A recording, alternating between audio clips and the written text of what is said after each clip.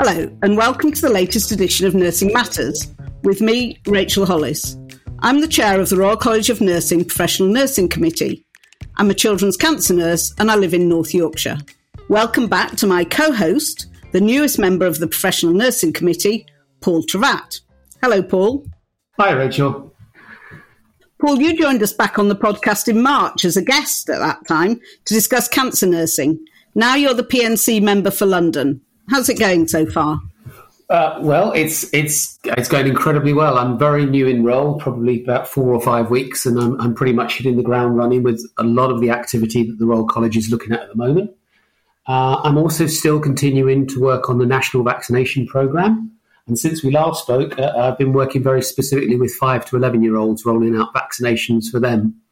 And of a particular interest to the RCN London members, they'll be aware of this. Polio has become a bit of an issue in London at the moment for young children. And we're actually just starting to roll out polio vaccinations this week at the centre I work at. So again, there's a wonderful opportunity to promote public health there. Pretty busy at the moment, Rachel.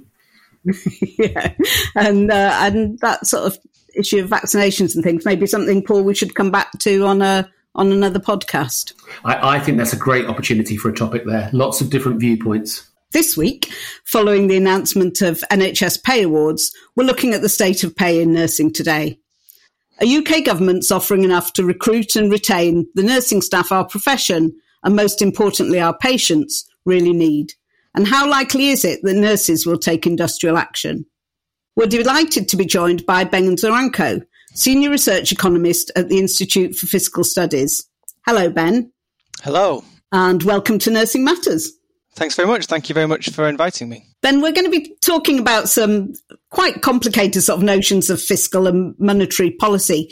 Do you think it would help if there was a greater understanding of these issues in the general public, greater economic literacy, if you like, so that there could be more informed public debate? I do think that. I do think it would be a fantastic thing if our economic and also statistical literacy was perhaps a little better than it is.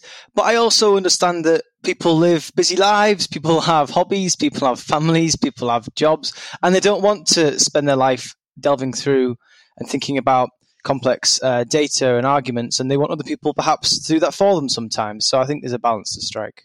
So brilliant that we've got other people like that to do that for us, and look forward to the conversation today.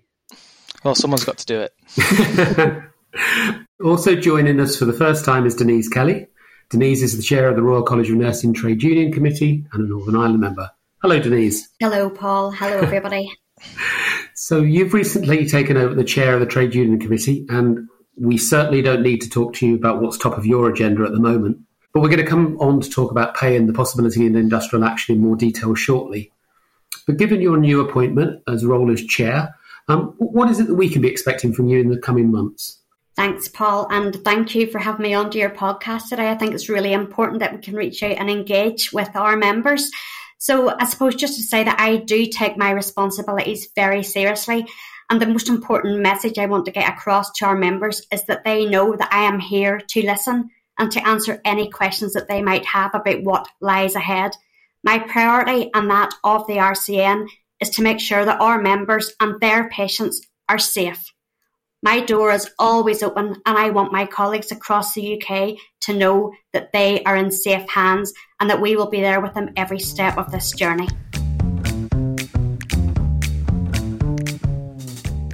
The cost of living crisis has brought the RCN's Fair Pay for Nursing campaign into an even sharper focus. And just before Parliament went into recess for the summer, an announcement was made of the government's pay award for the NHS in England following the recommendations of the pay review body. Denise, there are differences across the different countries within the UK and differences depending on what pay band individuals are on. So what does the RCN mean by fair pay for nursing? So members can check the RCN website for information on how the pay deals apply to their country and their band. All of the pay awards and offers are hovering around the 4 or 5% mark.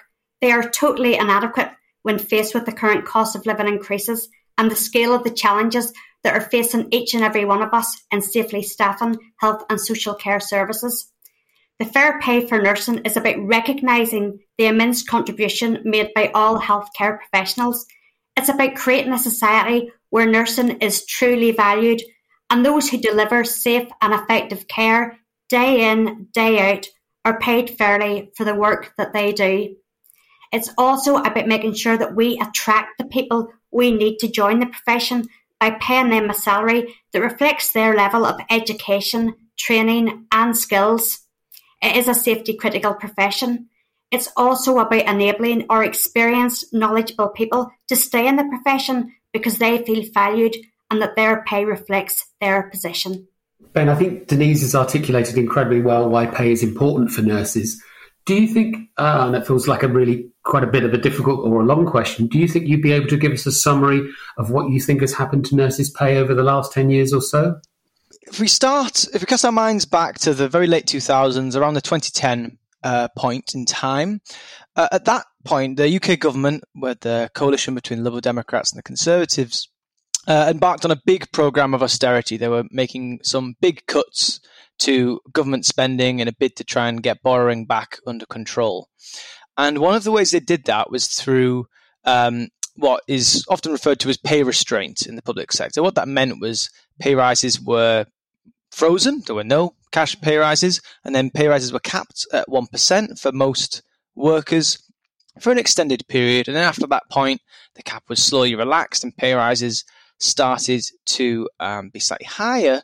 What that meant was that over the 2010s, pay for nurses and lots of other public sector workers didn't increase as fast as did prices. So if you look at the point from, I'm going to start with August 2010, just because that's when the NHS's pay data is published from on its website, and you take up until the most recent month of March of this year, average pay for a nurse was down about 8%. Once you take into account inflation. Now, the cuts were slightly bigger at the start of the period. Pay started to recover. But that's the picture of the past 12 years or so, which is real terms pay cuts for nurses. I guess, Ben, I don't know, I've seen headlines today that talk about sort of real pay, which I think is maybe it has been down 3% on average. So it sounds like nurses' pay has maybe fallen further behind that.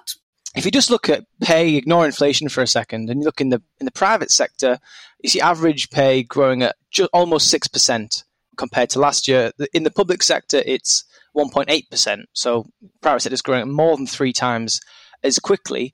Inflation is obviously running much higher than that. And what you're seeing at the moment is, not just for nurses, but right across the public sector, is their pay is being a bit more sticky, and it is not adjusting as quickly to the changing inflation outlook as it is in the private sector. Private sector companies are much more flexible. You sometimes see headlines of Aldi giving their warehouse workers 2 pay rises in a year, lots of one-off cost of living bonuses to help their workers. The public sector either does not have or chooses not to use that degree of flexibility. And what we're seeing is public sector workers seeing their pay fall behind their private sector counterparts, even more so than what we've seen over the past decade or so. Okay. So the past decade, the sort of 2010 to this year, largely around sort of austerity and then changes to the cost of living and inflation really then is sort of overlaying that picture. I think basically it splits it into almost 3 periods or 4 periods even. So you've got about 2010 to about 2017 where pay was really being squeezed quite hard. Then you had pay awards being relaxed a little bit, and maybe some of your listeners and members maybe remember pay awards, 2 or 3%, which at the time when inflation was much lower was not too bad in the grand scheme of things. But then we had this, clearly the pandemic, where actually pay in the NHS and in the public sector did quite well relative to what was going on in the rest of the economy. You didn't have people being furloughed or being made redundant to anything like the same extent as you did in the private sector. And then we've had this final period, this global energy shock and this global supply shock, which has not just pushed up prices, but also made us poorer as a country. And that's what we're grappling with at the moment. And that's why it comes after what's already been quite a difficult decade, and it only adds to that squeeze on nurses' pay. Thanks. That's really helpful sort of setting that context. And we know that in July, just before the announcement of the pay awards, the House of Commons Health and Social Care Select Committee heard evidence from our president of the Royal College of Nursing, Denise Chafer, about nurses being unable to pay their rent, nurses unable to afford petrol to get to work, unable to get a mortgage, and even, and this is something that we've heard, more nurses being reliant on food banks. We're now seeing reports of nurses forced to choose between paying into their NHS pension and putting food on the table. So evidence everywhere that not just nurses, but many people are experiencing financial hardship and that interventions needed. This was reflected by the Select Committee's recommendation to government of a pay award that took account of the cost of living crisis. But the committee's main focus was on another crisis, the crisis in the health and care workforce. As we know, this impacts nursing in particular, with tens of thousands of vacant posts. So just coming back to Denise. Denise, what are you experiencing yourself, but also hearing from RCN members about the impact of that workforce crisis on healthcare services and on patient care? Well, as you know, Rachel, I still work as a frontline nurse. So I see, I hear, and I feel absolutely everything our members are going through day and daily. And I see the impact that the cost of living crisis is having on them. Only as recently as Sunday night, I had a young nurse come to me and say, Denise, I can't afford nappies for my child. I was only paid at the end of the month, but I have £1 left in my bank account. I hear of more and more going to food banks. Members are totally disillusioned. They're burnt out. They're sick. They are struggling day and daily, and they feel they're not able to deliver the level of care that they are trained to or that they want to. And they're worrying about patient care. They're worrying about the future. And a lot of our staff are now leaving to join agencies because it's instantaneous. It's paying them more fees, but they're not looking at the strategic longer-term plan and the impact of, for example, their pension, or being able to afford a mortgage, or to be able to just pay for things day and daily. So it is having a massive impact and crisis in our workforce, and we need to do something about this now. If we do not stand up and affect change, things are going to inevitably get worse, and it's our safe and effective patient care that's going to be impacted. And I'm thinking about the future of our profession and the future for our loved ones as well. It's diabolical. It's a terrible position that we're all in, and we need to do something about it, which is why we've chosen to go down this route of taking strike action, because if we don't stand up for ourselves now, who will? And will we have a future as an NHS? But it's something that we never take lightly. It's the absolute last resort that we would have to take, and it's really to try and make the government wake up and see and feel the experiences that we are having on the ground and the impact that it's having on our patients. We do have to make a stand for them. We are patient advocates, and it's within our code to prioritise patient safety and preserve professionalism and deliver safe and effective care. Denise, thank you very much for that. I think what I'd like to do is perhaps bring you back to the idea of nurses leaving the profession, because you touched on that. Now we are seeing increasing numbers of nurses leaving, mostly but not only through retirement. And this year alone, 2022, has seen a year-on increase of staff taking their NHS pension of around 28%. And in 2021, NMC data showed that more nurses were leaving the profession than in the previous year. You've talked a little bit about pay is a factor for people leaving the profession. From working on the front line, are you seeing nurses literally walking out of the door for that reason? I am, Paul, and I'm seeing more and more staff that are choosing to retire or choosing to just leave the profession entirely because they feel that they're not able to deliver the safe and effective care that they are trained to give. And they're totally demoralised, they're totally disheartened and stressed because they see what our patients are going through, and having those unmet care needs is having an impact on not only their physical but their mental health. You know, I'm wondering what can we do to try and attract people into the profession? And I feel the answer to that is by offering them a salary that they can actually live on, that they can feel it's a fulfilling, a meaningful and an impactful career choice. But we must be able to recruit and retain our staff to make sure that our patients are given safe and effective care. And we need to make it a profession of choice that's comparable with other graduate professions, that nurses know they're coming into this for life, that they're going to get not only reward from giving safe and effective care day and daily to their patients, but they can afford to have a stable income and to live. And so we've talked about 2 of the 3 R's. We've talked about retention. We've talked about retirement. What about recruitment? Do you have a sense of that from both your working in Northern Ireland, but also your role as chair? Do you have any sense if that's impacting on bringing new nurses into the profession? Absolutely, Paul, because there was a time, I think during the COVID pandemic, it really shone a spotlight on nursing as a career and the value we have and what we offer to patients. But I think now that the public are starting to see the impact and just how hard a job it really, really is. I think that paying nurses fairly from the moment they join the profession would definitely help to set the right tone for their whole career. It would also demonstrate that they are valued, that they're supported, and that they are in a career that will support them while they support our patients and our public. As Ben had talked about and Rachel, the erosion of nursing pay in recent years is undoubtedly a reason for people leaving the profession. Why would they want to stay when they can get paid more in, for example, retail or another sector and be under so much stress? We're making a positive impact on patients' lives every day. And what other jobs would have that sort of life-making decisions to be doing and to have people's lives and their choices in their hands? So I think it's imperative that we attract nurses of the future by offering them a salary that they can actually live on. Nursing is, as I say, a fulfilling, a meaningful and an impactful career choice, but it has to be paid fairly in order for us to recruit and retain the staff needed to make sure that our patients are receiving that safe and effective care. And as Denise said, context is very, very important. Now, by the time this podcast will be published, A-level results will have been announced. And now we've seen earlier this summer that the UCAS data shows an 8% drop in applications to nursing courses across the UK this year. And so it's potentially, we're able to draw some inferences for why that may already be taking place based on some of the things that Denise has suggested here this morning.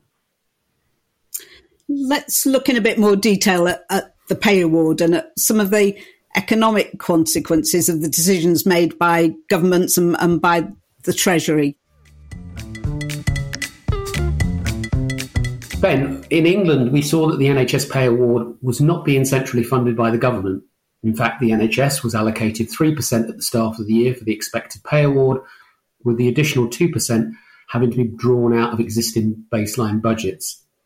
What do you think the impact of that will be? I think that will have a knock-on effect on what else hospital services and what else trusts are able to spend their money on. I think first, there's a few, just to provide a little bit more context to some of these discussions about pay, which I think are really important. I mean, what Denise was talking about was incredibly passionate and moving, and I think that the argument about what the appropriate level of pay is should be framed in terms of these issues about recruitment and retention and making sure that we do have the right level of nurses and other NHS and public sector workers in the right places at the right time to provide the services that we all want to see. Taking all these things in the round, it's important to bear in mind that while there has been considerable real terms erosion of pay since 2010, nursing still, for lots of people, will still be a potentially attractive career path. The government, as you say, has announced pay awards for simplicity of explaining this. I think it's just call it 5%, and they were planning originally when we set out budgets last year for pay rises of more like 3%. Now this matters because the NHS and other public services have their budgets set in cash terms. They don't adjust automatically if inflation turns out to be different to what was expected. And the government has said we're going to offer everyone, again for simplicity, 5%. But we're not going to give you any extra money to pay for that. You have to find that from within existing budgets. The NHS in England has estimated that's probably about £2 billion that it has to find from somewhere else. At the same time as energy bills are rising, fuel bills are rising, food bills are rising, and some of the exceptional COVID-19 funding is being withdrawn. So that all that combined means that hospitals are really, and the NHS more widely, is looking at having to find some quite serious efficiency savings. And I think that ultimately it's difficult to see how, if you want to pay all of your staff more and you don't want to spend any more in total, the only way to make that add up is to employ fewer people. And so there may well be savings from headcount reductions being contemplated. You might try and cut back other bits of spending, other bits of the budget, but ultimately that has to be found from somewhere, and that's probably going to mean painful cuts. It's interesting to note that because Miriam Deacon from the NHS Providers was on the BBC Radio 4 recently, and she was asked how the government should manage the waiting time pressures for this winter. And one of her answers was to commit fully to the pay award of 5% without pulling funds from other services. Would you agree with her? I think if the government wants to stick to its plans to clear the backlog by a certain date and to NHS to increase its volume of elective activity by 30%, then I think, yes, you probably do have to think about whether additional funding is required. When back in September of last year, which feels like a lifetime ago now, the government announced a big tax rise, the Health and Social Care Levy, and promised to use that funding to increase how much we spend on the NHS. It did that at the same time as publishing this plan for clearing the backlog. And at the time, it looked as though, potentially this is just about doable. It's going to be a stretch. It's ambitious. It's going to require the NHS to strain every sinew, but it looks just about doable within this budget. Things have changed and prices are much higher. Wages are going to be higher. Cost pressures are higher. And I also think it's fair to say that COVID hasn't receded in a way that we perhaps hoped it might last September. And so what looked fairly realistic, if challenging back then, no longer looks that way. And if you still want to deliver that same quality of public service, you probably do need to think about providing additional funding in the billions to the NHS and to other public services. The challenge for the Treasury and for the new Prime Minister, whoever it happens to be, is that the UK has just become a poorer nation. There's been an unfortunate cocktail of global shocks. Think about the war in Ukraine and a zero COVID policy in China that disrupted global trade and all this other stuff that basically means as a country that imports lots of our energy and our food, we are just poorer than we thought we were going to be. And we have to decide what we're going to do about that. And the two candidates for Prime Minister both are very fond of the idea of cutting taxes. There's going to be huge amounts of pressure to provide more support to households going into the winter in the face of higher energy bills.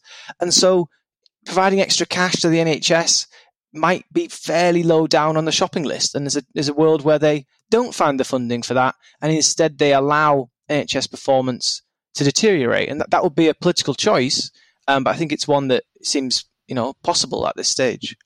So, Ben, what it feels like, as you mentioned, that's a political choice rather than, say, an economical one. It would be a political choice. It's not for economists to say whether if you have a certain amount of funding available as a government, you should use that to cut taxes or whether you should use that to increase spending on public services. That's a choice the government has to make. But I think that it has a set of promises that it made to the country, both in its 2019 manifesto and last year as we were recovering from the worst of the COVID pandemic, on things like clearing the backlog, on how many nurses we're going to have, on how many police officers we're going to have, etc.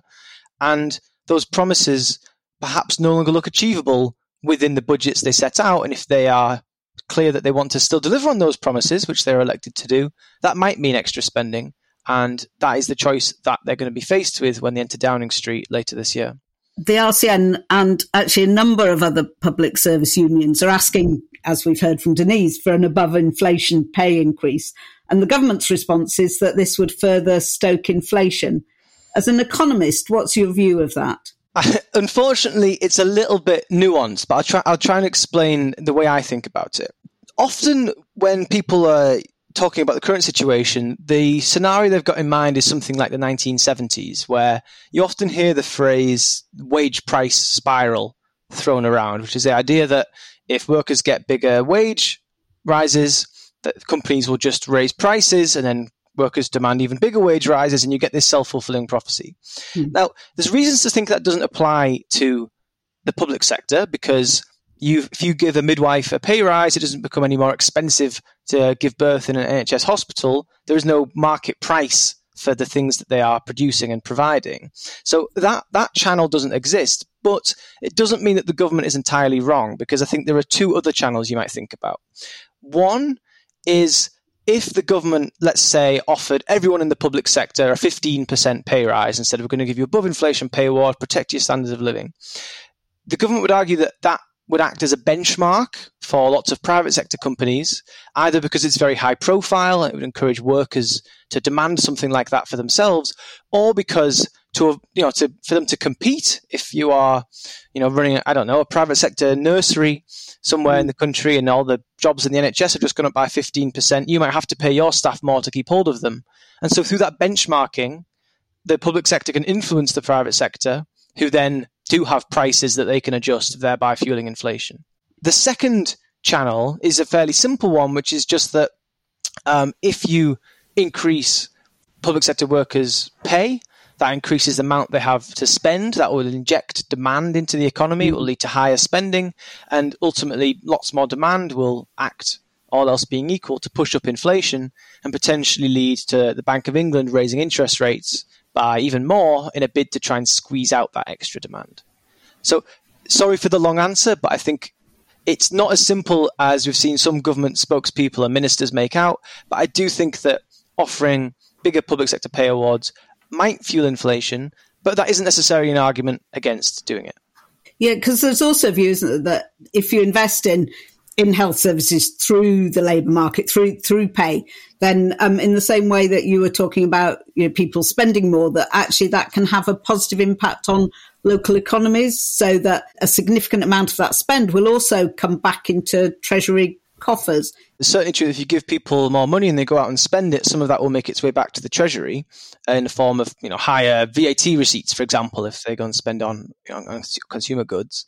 But it's unlikely to be anything like close to be enough to paying for itself in terms of how much it costs to offer those bigger pay awards. It's not going to be a self-funding policy in the way that sometimes see some of the leadership candidates hoping that their big package of tax cuts will pay for itself. I think that's wishful thinking. I think similarly, offering big pay awards to public sector workers and hoping that pays for itself is similarly wishful.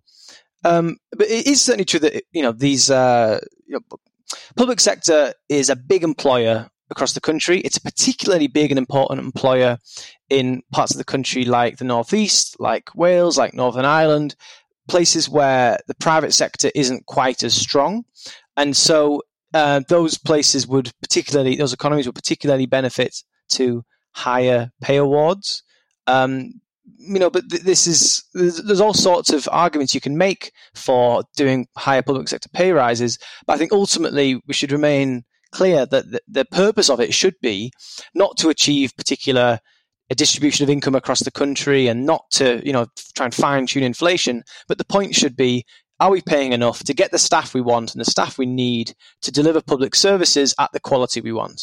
If the answer is no, then you probably need to think about how you can attract those people. Maybe that's by paying them more.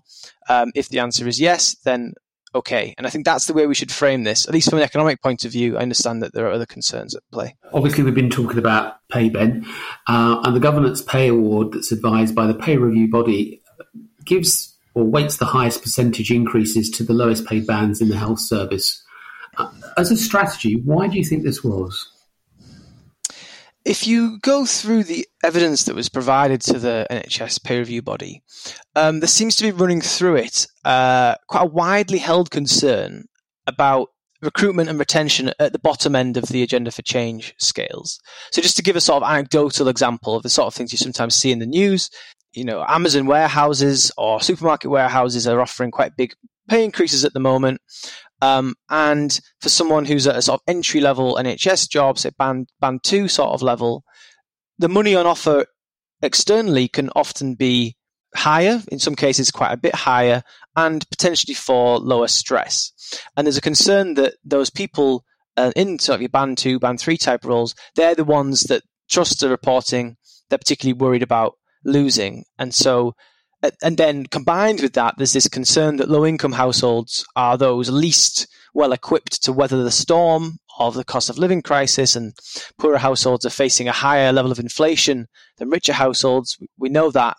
And so there's perhaps on fairness grounds have decided to focus pay awards at the bottom end, and also and driven by this concern about recruitment and retention there. Now, clearly recruitment and retention apply much higher up the pay scales too, as we've heard from Denise, and is concerned about progression. And I think I'm right in saying of the pay award that, but nurses in the higher bands will see a much lower percentage increase than those in the lower bands. And so what you're getting is what I'd call a compression of the pay scale. The sort of gaps between those at the bottom rungs of the ladder and those higher up are getting smaller and smaller.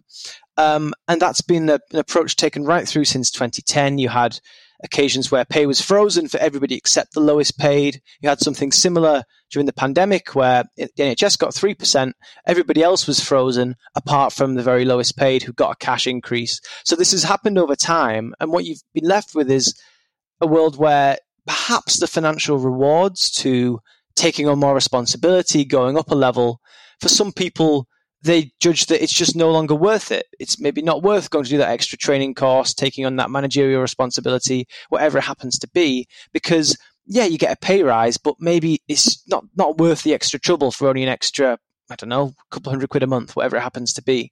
And so that's a calculation lots of people are making. And I think if you continue down that path indefinitely, you're going to run into trouble. There might be signs that we're already starting to get to that point. But I think if you were to year on year give 10% pay rises to those at the bottom end and 2% to those at the top, eventually you'd have a problem on your hands. And Denise, how's the detail of that current award? So this disparity between perhaps some of the lower bands and the higher ones impacting on the senior and experienced nurses that you speak to and indeed for? It's having a big impact on our senior and experienced nurses because, again, they're in that role because of their knowledge, skills and their expertise and the strategic planning that they're involved in delivering safe and effective services to our public and to our patients. RCN have been very clear from the onset that we want a fair pay rise for all nursing staff, irrespective of which band they're in. And I know Ben had talked about wage compression, but they should be properly remunerated for the job that they do as well. And it's a disgrace that it's causing a divide and conquer mechanism nearly by paying the lower bands. I totally understand that they have to have a cost of living pay increase, a real living wage, and they need to be remunerated for the job they do. But that shouldn't be at the detriment of other more experienced staff at the other end of the scale. Everybody's job is critical. Everybody's job is important. And it's very much focused on safety and patient care. And I know that our senior nurses I'm a senior nurse as well. We're finding it extremely hard. And I think it's wrong that they should be getting paid less for the job that they do. Everybody should get a fair and meaningful pay rise. And it will enable us, as Ben had talked about as well, being able to recruit and retain staff in those senior roles. They need to see that they're being valued for the job that they actually do. And at the end of the day, they are our leaders and they are driving healthcare services now and in the future. We're hearing a lot in the news about strike action, particularly from public sector workers, not exclusively. And of course, many of us are experiencing it in the actions being taken by the rail unions. But what about nursing? Going on strike is the last thing any nurse would want to do. But for the first time in the history of the RCN, nurses went on strike in Northern Ireland in 2019. RCN members in England, Wales and Scotland will soon be balloted on whether to take industrial action. So, Denise, given the sheer number of public sector organisations and other agencies, both considering or actually going on strike, is there a danger that any industrial action taken by nurses may be drowned out by all that collective noise? How does nursing make a case? And in doing that, engage with both governments, but really importantly, I think, with the public? What I would say first and foremost, Rachel, is that nursing is the profession that the public trust the most. Politicians are at the bottom, nursing are at the top. So they trust us, they value us, and they know that we're there to advocate for them and to be their voice. I would say that without a properly staffed nursing workforce, the population at large suffers. Safe and effective nursing care supports a healthy, well population, and that in turn has a positive impact on local economies. A recent poll showed that, again, 60% of the public would support nurses taking industrial action. Our public understand, and nurses understand, that it isn't something that we would ever do lightly, but we have got to the point that enough is enough. And governments must take notice not only of what our nursing staff are saying, but what the public are saying too. And Denise, you were involved with the RCN, Royal College of Nursing members, when you took industrial action in Northern Ireland. For listeners and members who are unaware of the background, can you talk us through what was the reason for taking strike action then? So our reason for industrial action in Northern Ireland, it was on two issues. It was pay disparity and it was in safe staffing. So because we had no government within Northern Ireland, ironically enough, we're in the same position again now, but here we are. At that time, there was pay disparity and nurses in Northern Ireland were being paid less than nursing staff in the rest of the United Kingdom. As a result of that, we were hemorrhaging staff. They were leaving to work in the south of Ireland. They were going to work over in UK and different countries to be valued and paid for the safety critical skill set and work that they did. We also didn't have any safe staffing legislation, and we could see the situation was deteriorating rapidly in Northern Ireland. Industrial action is always an absolute last resort, but we had got to a point where we felt that no action was going to have more of a negative impact on our patient care. So we took the momentous decision, and again, as I say, it was an absolute last resort. We had gone through all other processes to try and mitigate against any form of industrial action.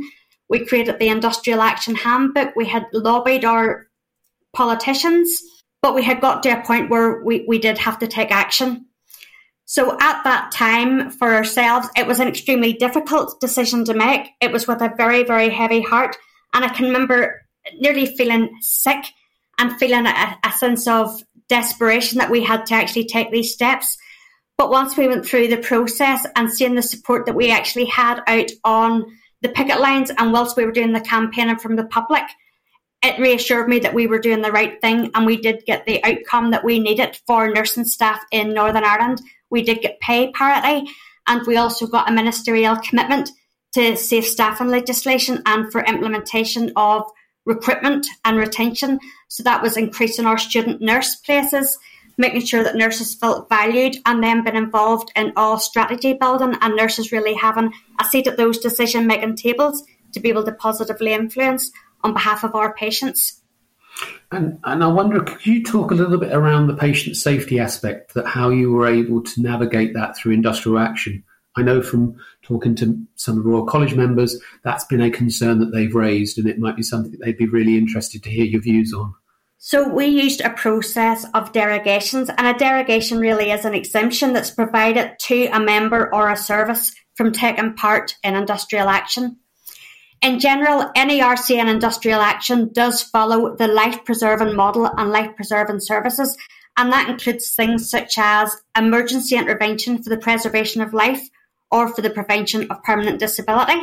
So we were able to adopt this model by agreeing derogations with our employers during any period of action. And to put it simply, the service did look very similar to a Christmas Day service. So we had set up local industrial dispute and strike committees. On those committees, we had members of staff who had experience within, for example, paediatrics, mental health, community services. We determined what minimum staffing levels should be using our life-preserving care model.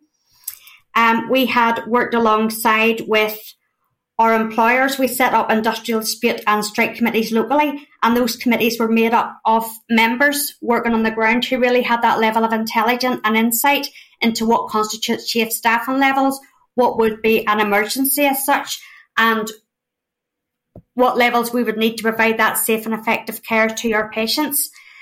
So using that process, employers actually made the request for derogations. They would have been considered by the local dispute and strike committees, and then would have been escalated through to get approval from our country or our regional boards with an oversight committee. So we did have good governance processes in place. And I suppose it's to remember that at the end of the day, the whole point of having industrial action is to have an impact. So it was trying to get that balance between having a positive impact but minimising any risk to patient safety. So again, we did take into consideration those three elements of our life-preserving model and life-preserving services, and decisions were always made and approved. We also had capability within that if there was any untoward events, that we would be able to mobilise staff again, from the picket lines or who were taking industrial action to go back on and provide those life-preserving services. We did work closely with employers about business continuity plans, and at every stage we constantly communicated with each other. We communicated with our oversight and scrutiny committee, and we made sure that patient care wasn't compromised. And thank goodness no patient did come to any harm in Northern Ireland during our industrial action. Denise, you've explained why there hasn't been an announcement on pay in Northern Ireland, but has in England, Scotland and Wales. And in those three countries, a statutory ballot has just been announced asking nurses whether they think the time has come to take industrial action, as happened previously in Northern Ireland. Can you just explain a bit about what a statutory ballot is? So, Rachel, RCN members who are employed by an NHS employer and Agenda for Change terms and conditions will be eligible to vote. There's very clear laws and legislation around that, and it's methodical. If RCN weren't to follow the process or to follow the law, there would be a risk of injunction against us from taking any action. So that's why members are asked, and I see it on social media a lot, why are you not balloting us now? Why are you not getting our opinion now? But we have to get this right for members and make sure that all processes and all legalities are in place before we ballot or ask their opinion on taking industrial action. And what's the one message you'd want to give specifically to RCN members about the ballot and how they can prepare to take part if they're eligible to do so? What I would say to them all is, if not now, then when?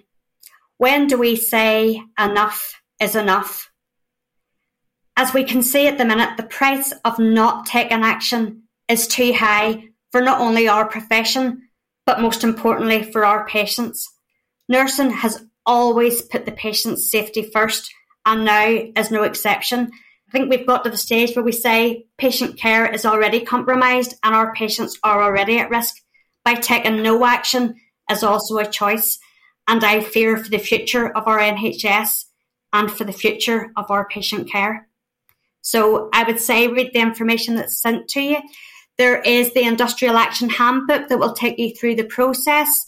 There are a series of FAQs that are on the RCN website, and I would urge them all to check those. Make sure your details are up to date and engage on webinars that we are going to be holding that will talk you through this process. And to remind members that you are not alone on this journey, you're not isolated. We are here for you, and we will be here for you every step of the way. And most importantly, we will keep you safe. Ben, coming back to you with a final question, taking us back to that national arena. You've already talked about the fact that we're in the closing stages of the Tory party leadership election. By the beginning of September, by the time, in fact, our statutory ballot opens, there'll be a new Prime Minister. How would you think that new Prime Minister can even begin to address public sector pay and the workforce issues that underlie that? Well, I think given that it's taken 12 years of gradual chipping away at public sector pay to have the real terms erosion that we've seen, I think that it's unrealistic to expect it to be remedied overnight. I think that it's making the case that funding our public services and employing a highly skilled, highly motivated public sector workforce is making the case for that to be prioritised rather than, say, tax cuts or something else. Because it's, in an ideal world, of course, we'd pay everybody more and wouldn't have to make these difficult choices. But ultimately, particularly in tricky economic times like this, governing is about making those difficult choices and choosing what you prioritise and paying. So just to zoom back into the NHS, if you've given a set budget, paying your lower Agenda for Change band 2s and 3s a lot more might mean there's less money available to increase pay higher up the pay bands. Paying much more to doctors might mean there's less available to pay nurses. You can argue for that overall budget to be increased, but ultimately it's about how it's distributed. And that's the case right across, not just government. Do we give more to the NHS? Do we give more to schools? Do we spend more on levelling up? And then the economy as well. Do we want to raise more in taxes and spend on public services, or do we want people to have more income in their pockets? And these are political questions, and those are the questions and debates we should be having. No, those political choices, and I think very struck by your comment about how the UK has really become a poorer country, and the political choices that lie ahead are going to be difficult for whoever comes in as our next Prime Minister. That's right. I'm sorry to be so gloomy. I can try and finish on a more optimistic note if you like, but ultimately we are, we're a country that has, for a long time, hundreds of years, been a country that imports lots of our food. We import the majority of our energy. Those things have become more expensive. It has just become, we talk about the cost of living, it has just become more expensive to live. Those are things we need to live. And those things have become more expensive. And that means that as a country, we are just poorer than we were. We have less to spend on the things that we value more. And adjusting to that is going to be painful. And the question is not, can we make that pain go away for everybody forever? It's how do we distribute that pain across households, businesses, public services, and future versions of ourselves. We could borrow to smooth the pain, but we can't borrow forever. And so, we are heading for a tricky period. Hopefully we'll come out of it stronger and brighter. This will trigger all sorts of responses that will make us a stronger and more vibrant and more successful economy in future. But I can't pretend that the next few years won't involve lots more tricky decisions like this. A good place to finish our conversation, but we'll be back with our podcast soon, in fact very soon, as we're about to embark on a mini-series of episodes which will focus on these critical issues of nursing pay, the effect of pay on the nursing workforce crisis, and the implications and the impact of taking industrial action. But for this week, thanks to our special guests, Ben Zarenko. Thank you, Ben, for joining us. It's been great to hear an economist view on this. No problem at all. Thank you very much for having me. Thank you, Denise, and I know we'll be talking much more in the weeks ahead. Thank you, Rachel, and very interesting conversations. And thanks to my co-host, Paul Travatt. Thanks, Rachel. Remember to follow us on Spotify, Apple Podcasts, or wherever you get your podcasts. And if you've got time, we'd love a positive review on Apple Podcasts. It's the best way to spread the word about nursing matters. Thanks for listening. Stay safe, and we'll see you next time.